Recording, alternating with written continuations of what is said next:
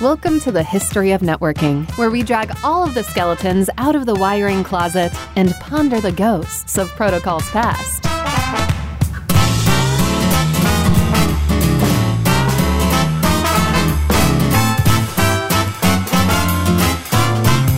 Hello, Donald. Glad to see you back on the History of Networking. Afternoon. Donald is waterless today, apparently, so he's going to get thirsty before the end of the show. Exactly. It's overrated. It's overrated, yeah. So today we have with us a very special guest, Steve Bellovin, who is apparently sitting in front of the replica of an electromechanical machine that's at Bletchley Park. So I just think it's really cool that Steve joined us from Bletchley Park. That's I think is really It was that or the Antarctic or something like that, but we'll do Bletchley Park for now. We'll do Bletchley Park. Yeah, that's cool. One place in England I've never been, actually, and I probably should go hang out at Bletchley Park a little bit because it'd be a cool place to go. So, Steve, why don't we just start at the beginning? You've done a lot of things. We won't talk about USENET, but I know you've been involved in crypto and other things as well. So why don't we just start from the beginning and see where we go? Let's just start with where you started. Well, I've been programming for more than 50 years. Did you finish writing the program? No, not quite. Never. Programs are never finished. You know that. But very early on, I was doing system administration, system programming, and ultimately that's what got me into security. But I caught my first hackers as I was working part-time as an undergrad, and I looked at their punch cards and saw what they were trying, and one I hired, the other I sent to the dean. It was a different time and place. But I didn't know I was going to end up in security. I got into that trying to bring TCP/IP networking to Bell Labs in the 1980s. Things would go wrong. You didn't have dedicated routers then. You just throw a second Ethernet card into your VAX or your Sun workstation. That was your router. Things would go wrong, and when I investigated somebody had misconfigured something and really screwed up the network, and I said to myself, gee, what would happen if somebody did that intentionally? Oh my. And that's how I started doing security. USENET was sort of basically sysadmin stuff while I was a grad student. It was also really good dissertation avoidance behavior. Sometime in the fall of 1979, I would guess about October or November, I don't recall just when, got a call from a couple of grad students at Duke, Tom Truscott and Jim Ellis. And we're in the process of converting to 7th edition Unix from Bell Labs, from 6th edition. Two interesting things. First of all, 7th edition had this wonderful thing called UUCP, Unix Copy, which worked over dial-up phone lines. And second, there was a modification to 6th edition that Duke had used, they were running Unix before we were, to display messages at login time to users longer than the messages today, but you only see it once. They regretted losing that. The question is, what should replace it? And gee, we've got this network facility, so we can share these messages elsewhere. So we had a meeting at Duke, probably about 8 or 10 of us, and we sketched what ultimately became the first version of USENET. And I thought this was a great idea. So I went back to Chapel Hill, where I was a grad student, and wrote a 150-line shell script. And this was the very first version. Used an environment variable for the list of news groups you subscribed to. But it had multiple news groups. Only one net was going to be shared. It had cross-posting. It had lots of modern features. Well, what became features did it all in 150 lines of shell. On the computers of the day, that was a very slow thing to run. Another grad student at Duke, Steve Daniel, actually I rewrote it in C, still missed a few important features. Steve Daniel rewrote it, and that was what became the first released version of USENET, which was announced to the world at what became the first Usenix, one of the first Usenix conferences in University of Colorado at Boulder in January of 1980. And it was called it USENET. Usenix had been known as the Unix Users Group, but Bell Labs lawyers were getting persnickety about the trademark, and no one wanted to fight with them. The name was changed to USENET. Rather than surprise people who attended the previous meeting, the name of the organization we've had has suddenly changed, unknown to us. So partly as a riff on that, and partly because we thought it might become the official network, if you will, of Usenix, we named it Usenet. In those days, a user group for a operating system was also a place to swap software modifications. So he said, great, not only can we distribute news, we can also distribute patches and new software this way. So we had all of that in mind, and it was announced to the world again in January 1980. It's worked over dial-up modems at 300 bits per second, not 300 megabits, not even 300 kilobits, but 300 bits per second, using a home-built autodialer that Duke had built, and later Chapel Hill, we built our own, inspired by the same one, but slightly different one. Why did we have to build our own? Because you couldn't easily buy them in those days. Telecommunications was just barely being deregulated, and the only way to get an official one was to rent one from the phone company and rent a special interface, or buy a special interface from Digital Equipment Corporation or some such. This was kind of a skunkworks project. We didn't, the faculty knew about this, but they weren't funding it. We had to do what we could scrounge on our own. So that was the setup, and Duke was going to be the star of the network because they had the autodialer back when that was a very, very rare thing for a site to have. And of course, that's the autodialer that y'all had written because you couldn't rent one. Exactly. It worked on pulse dialing. If you look at a rotary dial telephone, find one in a museum or something, or your great-grandparents' houses or some such, it's really, when you dial, it's interrupting the circuit, it's breaking the circuit at a rate of 10 hertz. And that brief interruption doesn't hang up. Well, you can time software. You can time an interruption. If you hook a relay to a proper signal line, you can break and make the circuit rapidly enough. And the timing wasn't precisely right, but there's plenty of slop in the central office switches. So we used the data terminal ready control line of the RS-232 serial port standard, which you normally raise to go off hook, and we just toggle the relay and it would tap out dial pulses at 10 hertz. I remember with old dial type telephones that instead of using the dialer, we would actually pick up, just tap the dialer or tap the hook just to dial the number we wanted to get to. And then when I worked on telco systems, a lot of the telco systems, the handset that you had that you just hooked on to the 66 block didn't actually have a dial pad. So you had to actually tap to break the circuit to get to the number you were trying to get to. Exactly. Doesn't that still work? Yeah, I don't know if it still works or not because I'm not sure that the telephone companies are required to support that any longer. I know it doesn't work on your cell phone, but I thought that had to be still work on any actual phone line. First of all, actual real twisted pair phone lines are a rapidly vanishing species.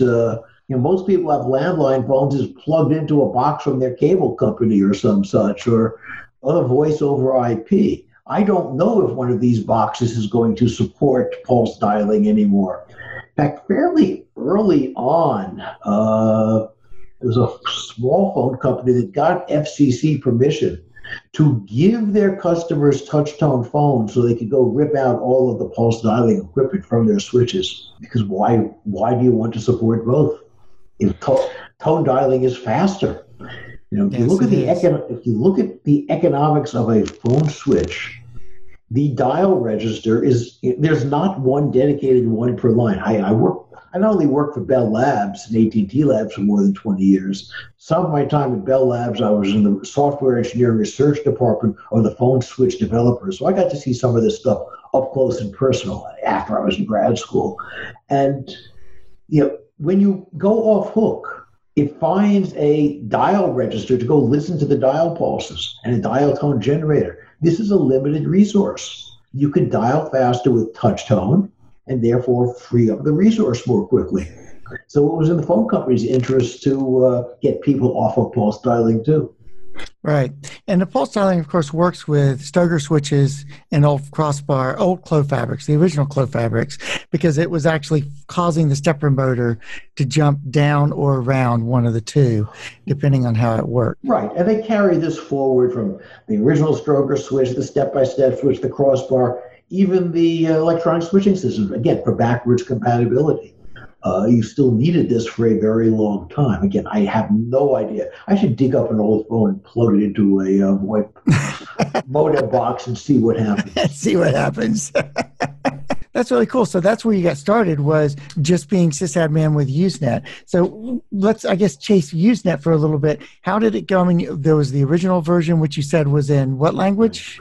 The first version was in C, was in shell script, Bourne Shell. Okay, in shell script. Bourne Shell was also new with 7th edition Unix. And I rewrote it in C. It was missing too many features that were really necessary. Wasn't configurable enough, for example. So Steve Daniel rewrote it, and that became A-News. And that's what was distributed to the world. My two versions are no longer extant. At this point, 30 plus years ago, about 25 years ago, I looked through everything I had, and that source code was long gone.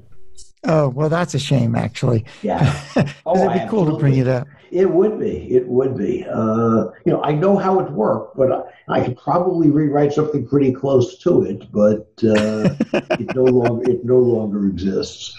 Yeah. So A-News was out there for a while. It had multiple news groups. One of the important generalizations, any news group beginning .net would distribute to other sites rather than only one that would go elsewhere. And you could configure which groups went to which site. So we could have a whole hierarchy just for the Research Triangle area for things that were spatially limited. Local clubs, musical offerings, used car ads, things like that. So it's interesting because I didn't know this started in the Research Triangle area, which is where I am right now. Oh, actually. Okay. Yeah. So I didn't realize this started in Chapel Hill. Chapel Hill in Durham, yeah. Well, that's USC Chapel Hill. That's quite interesting because I've actually gone up there to teach a couple of classes and stuff. So that's really pretty interesting that it started in this actual area.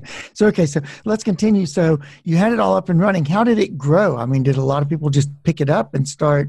It grew slowly. It's one of these classic exponential growth issues. It started slowly, picked up.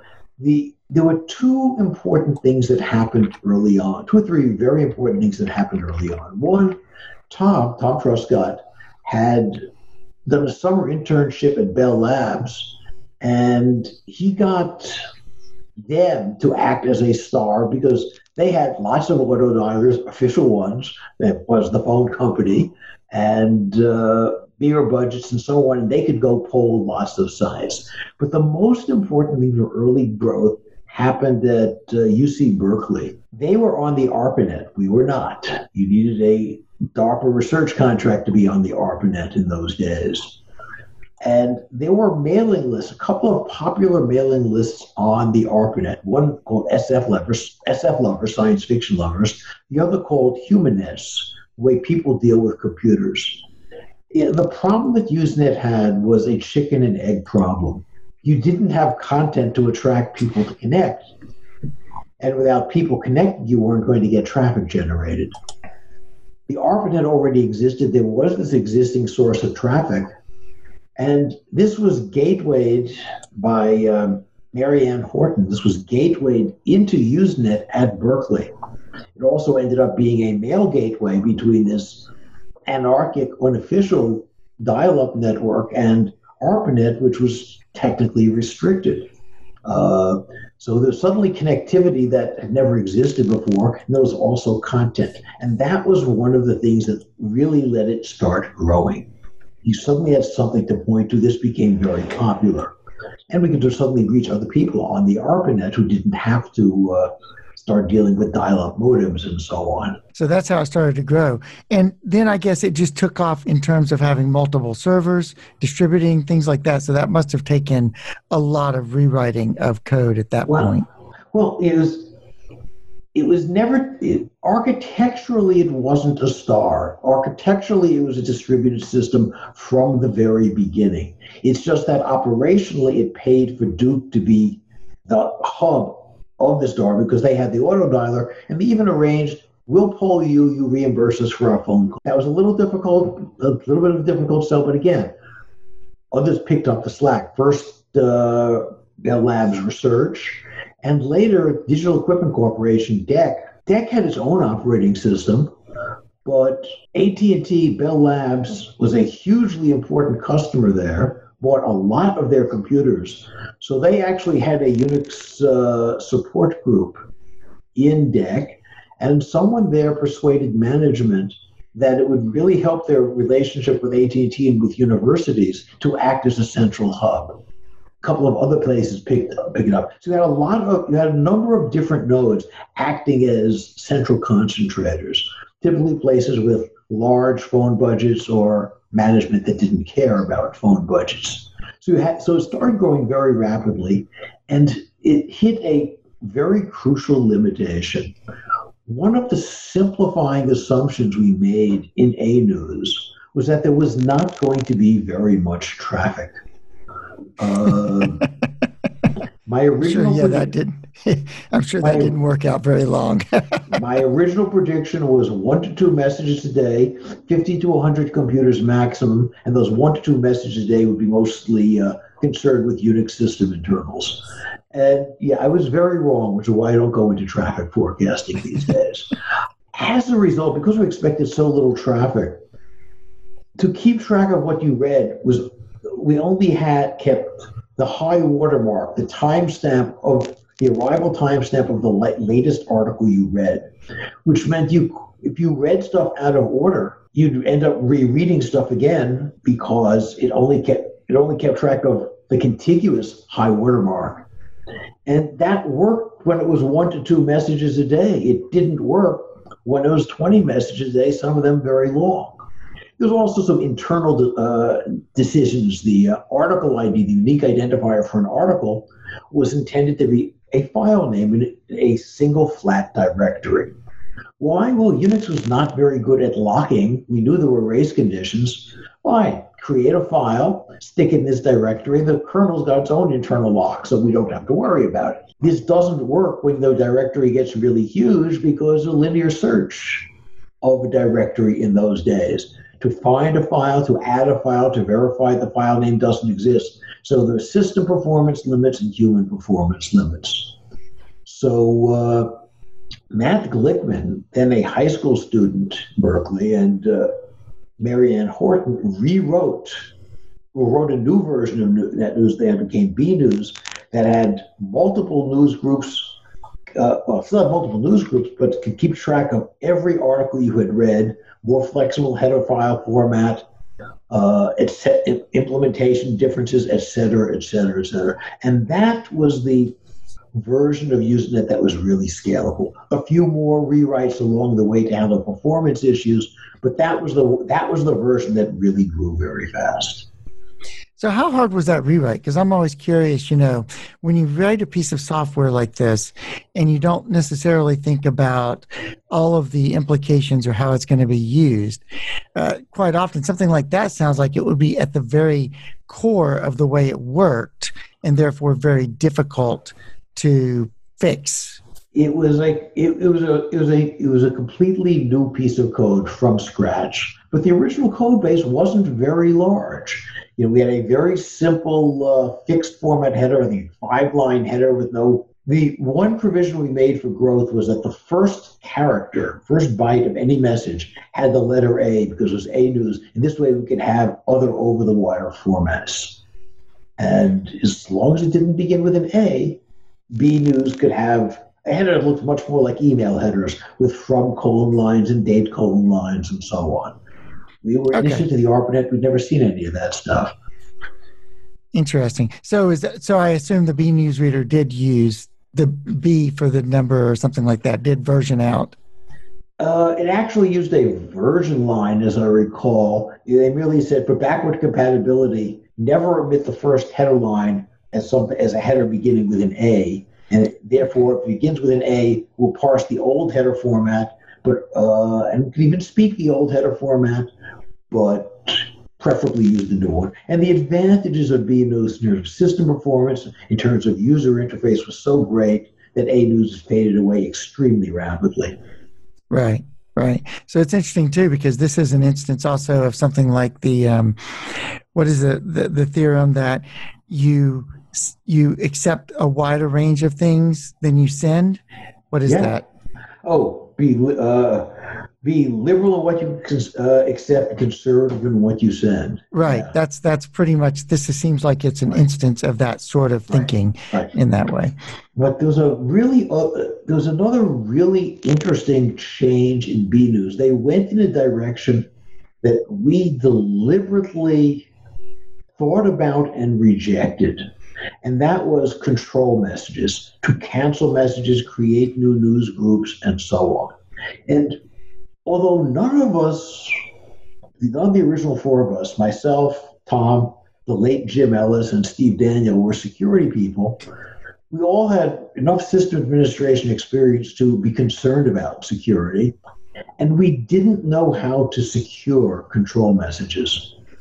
As a result, we said, this is a dangerous thing to put in. We will not put it in.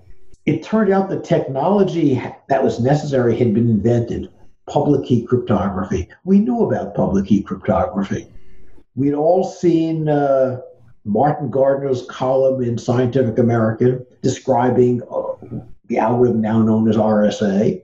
We'd even read the RSA paper, but we didn't know how to engineer it. We didn't know what key sizes were big enough. And we didn't know about certificates, though those had been invented as a bachelor's thesis at MIT. So we knew nothing of this. We said, fine, this is probably a direction to go in the future by people who know more about this stuff. Let's go move on and ship without control messages. BNews had control messages, but without authentication. It turned out to be useful for managing the network. When the first spam came out, someone could write a cancel bot that would just go out and send cancel messages. But of course, then you got into cancel wars where people were canceling messages of people they didn't like because it wasn't authenticated. So the problems we foresaw actually happened. But it's really interesting to speculate on what would have happened had we known a little bit more about cryptography. With what I know now, I certainly could do it. But I didn't get into cryptography until about late 1980s, when network security was becoming my main interest. So just thinking about, explain the control message problem so that listeners will understand it a little bit. It wasn't authenticated. You didn't know that the person who sent the message had the right to send that message, had the authorization to send that message. So what kind of messages are we talking about as being control messages? Okay. Just so that... Suppose I post something, regret it, and I want to delete it. Okay. There was a mistake in it, or I just rethought the flaming and I didn't want to do it. I want to cancel it. Well, either I should have the right to cancel it, or perhaps in a company that my sysadmin should have the right to send to cancel it, or the administrator of that news group, whoever that might be. Well, how do you verify that one of these three parties has sent the cancel message? BNews cancel message just said cancel and the article ID, and it would just be deleted every place. And anybody in the world could send that. And anybody in the world did in some cases.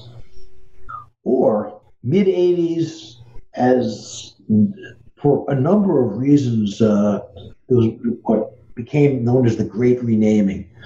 Every news group was renamed to new hierarchies. There were moderated news groups, all kinds of things. Who had the right to create a news group? There was an informal process agreed upon by what became known as the backbone cabal. The sysadmins of the major star nodes that were carrying the bulk of the long distance phone calls. How do you know that a create newsgroup message really came from a proper member of the backbone cabal and not someone who just wanted to create a new newsgroup? There are a lot of different ways to abuse this process. For that matter, how do you know that a message purporting to be from me is really from me? Right. In fact, I would never see it because there's an anti-loop mechanism in there.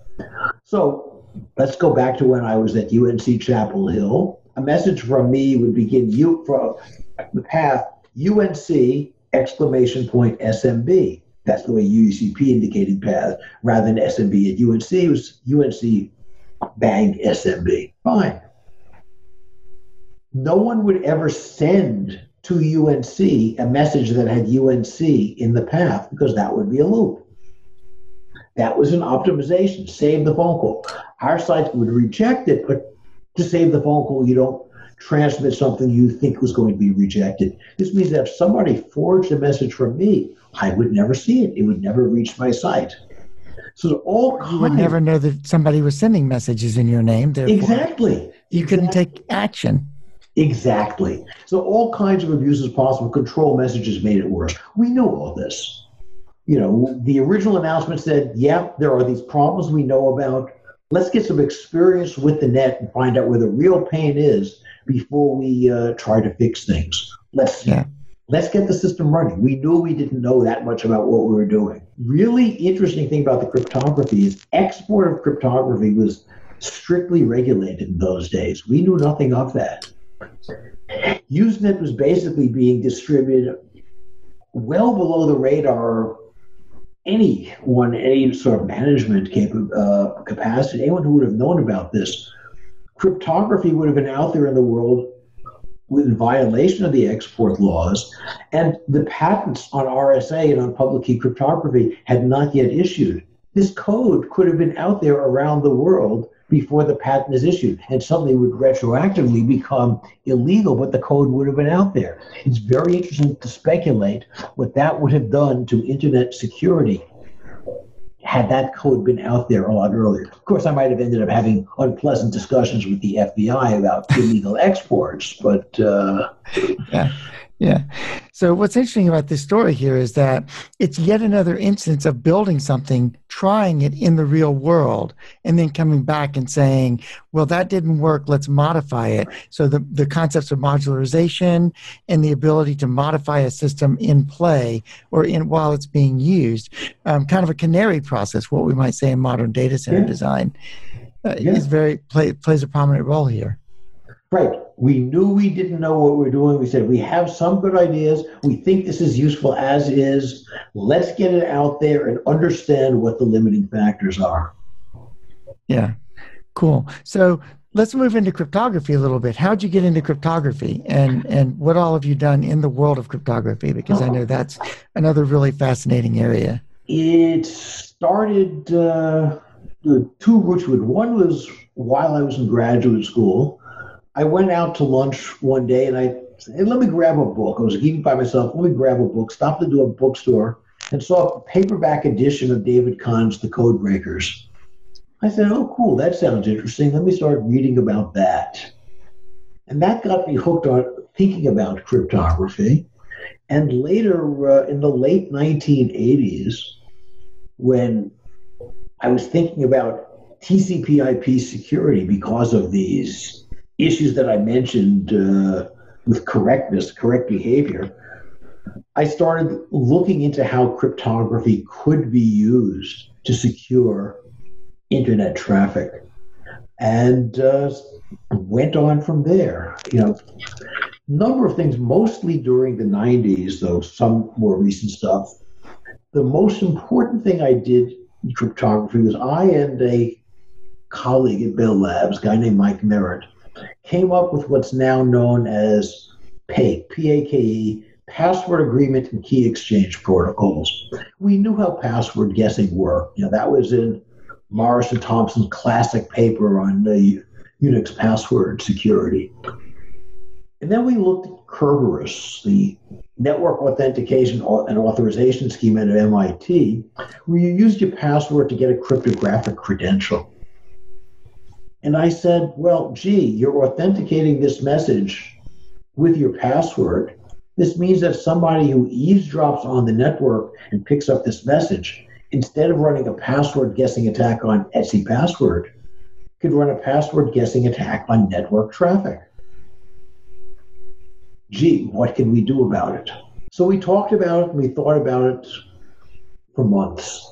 Mike had tentatively concluded that it was not possible to solve the problem. And he might have been right. I wasn't quite ready to give up. I went to a talk. We had a lot of invited speakers, guest speakers at Bell Labs. And this speaker was droning on and on. Really awful speaker. And my mind wandered. And I wrote down the message exchange that solved the problem. Because I had nothing else, pre-laptop, way pre-smartphone. So I had nothing else to do when my mind wandered but think. And I solved the problem. This was the first strong protocol for password authentication way not susceptible to guessing. So don't deny your boredom. Run with it. I tell my students that all the time now. No matter how boring my lectures are, the most original idea I ever came up with happened by sitting through a boring lecture. So come to class even if I'm boring you. So explain that a little bit. Explain what the process was. I mean, what is this process that you came up with there on the piece of paper? So the notion was that no message would have what's called, protected by the password, would have what's called verifiable plaintext. You take a guess at the password and do a trial decryption, and you can't tell if your guess is right or wrong. So the original version, we came up with a couple of other versions that have later been cracked. That's fine. The original version is still strong. And there have been many other fakes since then with formal proofs of correctness. We tried and failed to prove our protocol correct. But the basic notion I can explain pretty simply. You know what Diffie-Hellman key exchange is? Diffie and Hellman proposed this in 1976. It's a way to exchange two large exponentials modulo some agreed upon prime. If there's no active attacker, no attacker in the middle, you'll end up with something that the two end parties can agree on a key, but nobody else can. In order to come up with the key otherwise, you have to solve what's called the discrete logarithm problem that was and is believed to be extremely hard and is mathematically related to factoring, it turns out. An exponential modulo a large prime, if you pick the other parameters correctly, is going to look like a random number up to but not including that prime. If you decrypt a message with the wrong key, you're going to get something that is a random number. So the notion is you take this Diffie-Hellman exponential and both sides encrypt it with the user's password. Now think of the poor eavesdropper. The eavesdropper guesses the wrong password, they end up with a random number. Nothing they can do with that. If they guess the right password, they end up with an exponential, but that looks like a random number, and the only way to tell the difference is to solve the discrete log problem, which is very hard. So you can't win with password guessing. It's either a random number, which does you no good, or the discrete log problem, which you can't solve. And that solved the problem. A way to have a network communication protected by a password that no one can do password guessing on. So where did that end up being used in the networking world? Can you give us technologies that we wound up using that under? Well, there's a very interesting footnote on corporate life. In accordance with Bell Labs policies at the time, we received a patent on this. We published this, but AT&T at the time didn't really know how to do anything with patents other than cross-license them to other big companies or license them for lots and lots of money. I tried persuading management, let's give this away to universities, let's give this away for non-commercial use, let's get it out there, get mind share, get code, let people understand the use cases of it. And I could not make the responsible people understand this. Yeah. They understood numbers with at least 7, preferably 8 significant digits. The notion of giving something away was far into management, to AT&T management, and later to Lucent management, because when AT&T spun off Lucent, that the patent ownership went to Lucent. This was not a concept they could understand. So what happened was that this was not the only way to do a PEG.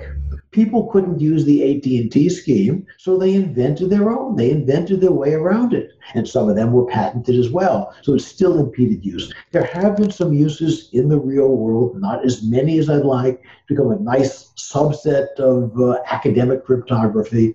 I'd love to see it incorporated into Zoom to solve the multi-party authentication problem, but there are no generally accepted multi-party PEGs as opposed to a two-party PEG. Maybe I have to go back and look at that, but now Zoom's announced their own cryptography roadmap, which will do authentication differently. It's still an interesting add-on that I may try to play with. No, but it's not a part of TLS or IPsec or anything like that. But did that work come out of the work that you did originally, or is that completely separate? There was a proposal. TLS actually permits password authentication. There was a proposal to use a PEG in there. I frankly don't recall what happened with that, because again, the only PEGs available at that time were patented, and the IETF will accept patents when necessary, but doesn't really like them. TLS in its mainstream use went in a different direction with certificates, so it was never the mainstream of TLS in any event.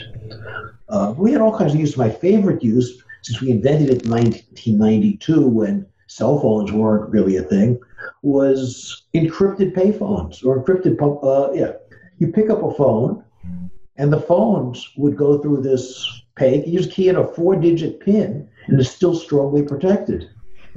And it would give you a scrambled phone call. All these science fiction stories I'd read about keying in the scramble code to your phone was now implementable with the 1991, 1992 technology. Yeah. So it could have been done, but it didn't. It's still a useful concept. We have some research projects going on right now where one of my PhD students said, hey, a PEG is the right way to solve this problem. So any work after cryptography in the networking realm that's interesting? Well, I did other cryptography work in the IETF, especially in IPsec.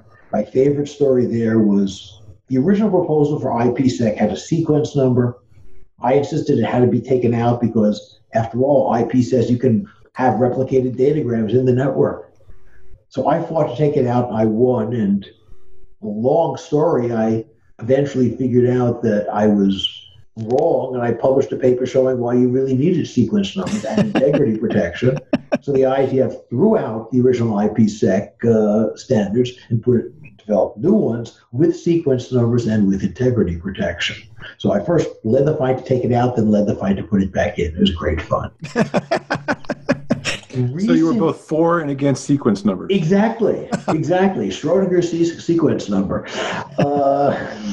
In recent years, I've done some cryptography work, especially for privacy protection, since I became a faculty member about 15 years ago. The last several years, a lot of my effort, a lot of my attention has shifted to the legal and policy side of technology, especially but not only privacy. What do I know that lawyers and judges and legislators don't know but need to? I'll give one simple example, and I will not give the whole legal background. Under U.S. law and under British law, I won't speak for any other countries, the contents of a conversation are much more strongly protected than the metadata. But what is, from a legal perspective, what is metadata? And there's a legal definition of it that matters.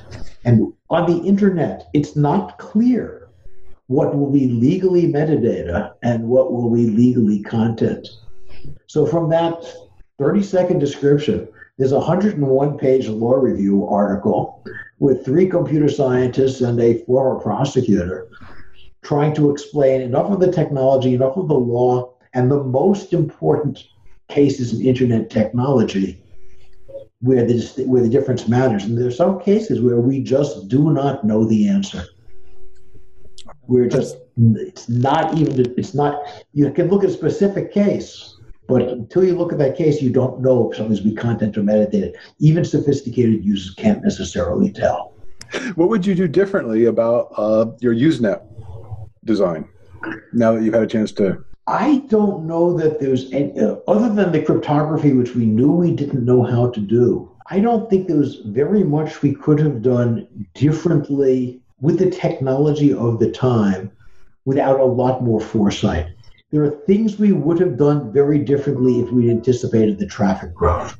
Yeah, that we engineered for a particular traffic level, and well, we were just far too pessimistic. We knew we were taking shortcuts there, but we engineered for a particular load, and we were gloriously wrong. That we certainly could have done differently. The cryptography, if we'd known where it was going, maybe we would have taken the time to figure it out. I don't know that we would have succeeded because some of the primitives that we needed, like cryptographic hash functions, didn't exist. And we knew that. We knew that those didn't exist.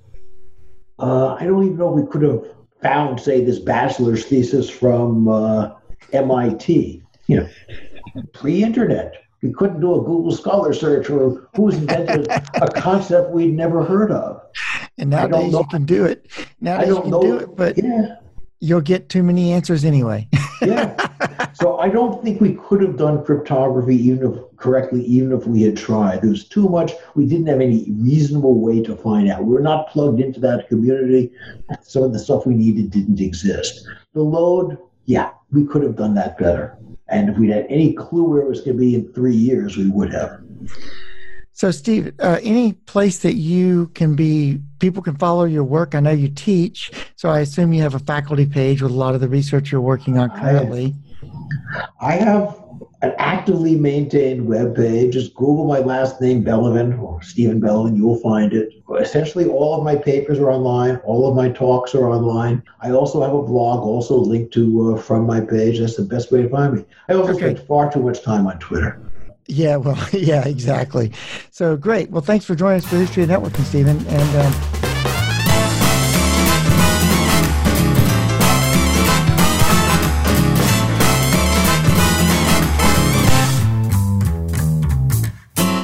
subscribe to the History of Networking on your favorite podcast service or follow along at rule11.tech.